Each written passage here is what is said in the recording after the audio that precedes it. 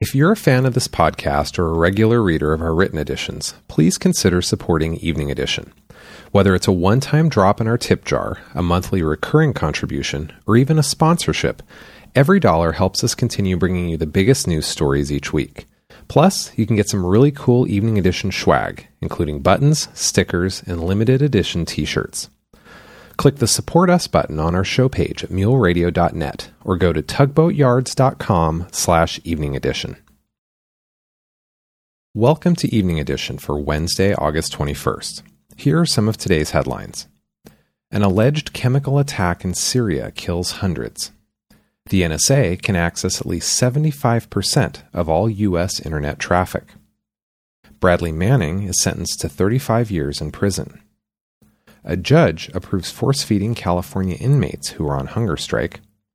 And Russian citizens panic over the strange behavior of local pigeons.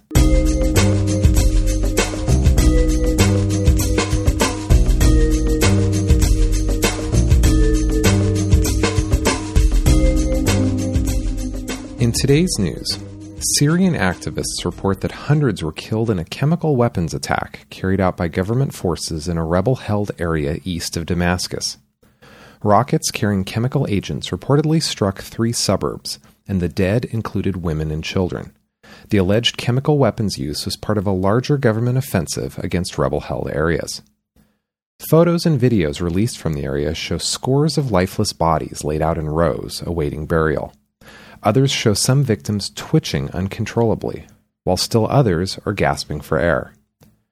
George Sabra, a representative of the Syrian National Coalition, one of the leading opposition groups, described the attack as, quote, a coup de grace that kills all hopes for a political solution in Syria, end quote. When it comes to revelations about the extent of the U.S. government's surveillance programs, the hits just keep coming. In the latest, the Wall Street Journal reports that the National Security Agency has access to up to 75% of all U.S. internet traffic, thanks to their partnerships with major telecom providers. That coverage is significantly greater than the government has previously acknowledged.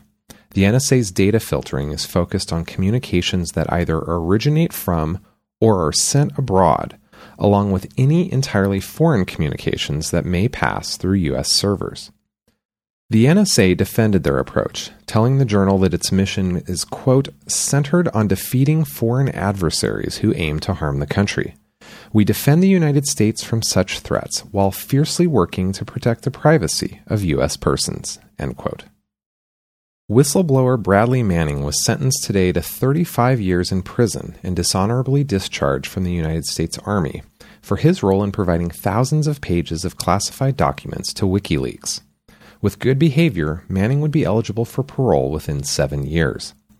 Military prosecutors had called for a harsher 60-year term, and Manning faced a potential maximum of 90 years for his convictions. The American Civil Liberties Union condemned the sentence.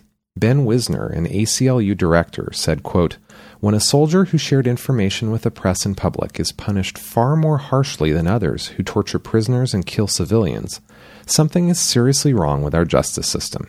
End quote. More than 100 inmates in the California prison system have now been on hunger strike for 7 weeks, and a federal judge has approved a request by the state to begin force-feeding some participants, even though some prisoners signed do not resuscitate orders.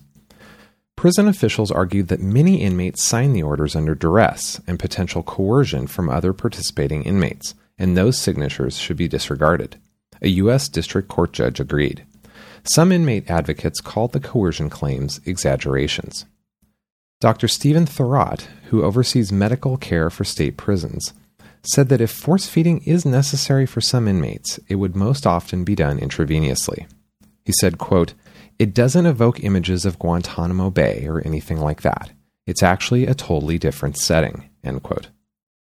Inmates are protesting the extensive use of solitary confinement units, which both prisoners and advocacy groups, including Amnesty International, have described as inhumane. And finally, a growing number of Moscow residents have contacted city officials with concerns over the behavior of pigeons. Locals have nicknamed the birds zombie pigeons, thanks to their extreme lethargy and apparent fearlessness. One Moscow resident told a local radio station, quote, "When a person walks past them, they used to fly away. But now they just sit there in a kind of funk and don't even pay attention to you. They're just not normal," end quote. Officials believe the behavior of these pecking dead, yes, that's what the local government is actually calling them, is the result of a nasty combination of an intestinal infection and other parasitic diseases. They assured citizens that the bird's behavior is harmless and that the infection cannot be transmitted to humans.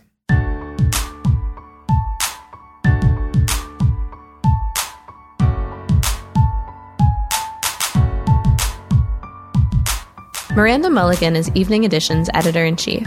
Our team of writers includes Julia Holloman, Ash Ponders, Philippe Mara Mendonza, and Celine Mouzon. Go to muleradio.net for links to the stories from this episode, or read our editions from New York, San Francisco, London, and Paris at evening-edition.com. I'm Angela Kilduff. And I'm Tom Carmody. Our podcast is distributed by the Mule Radio Syndicate. Evening Edition is brought to you each weekday by Mule Design Studio. Thanks for joining us.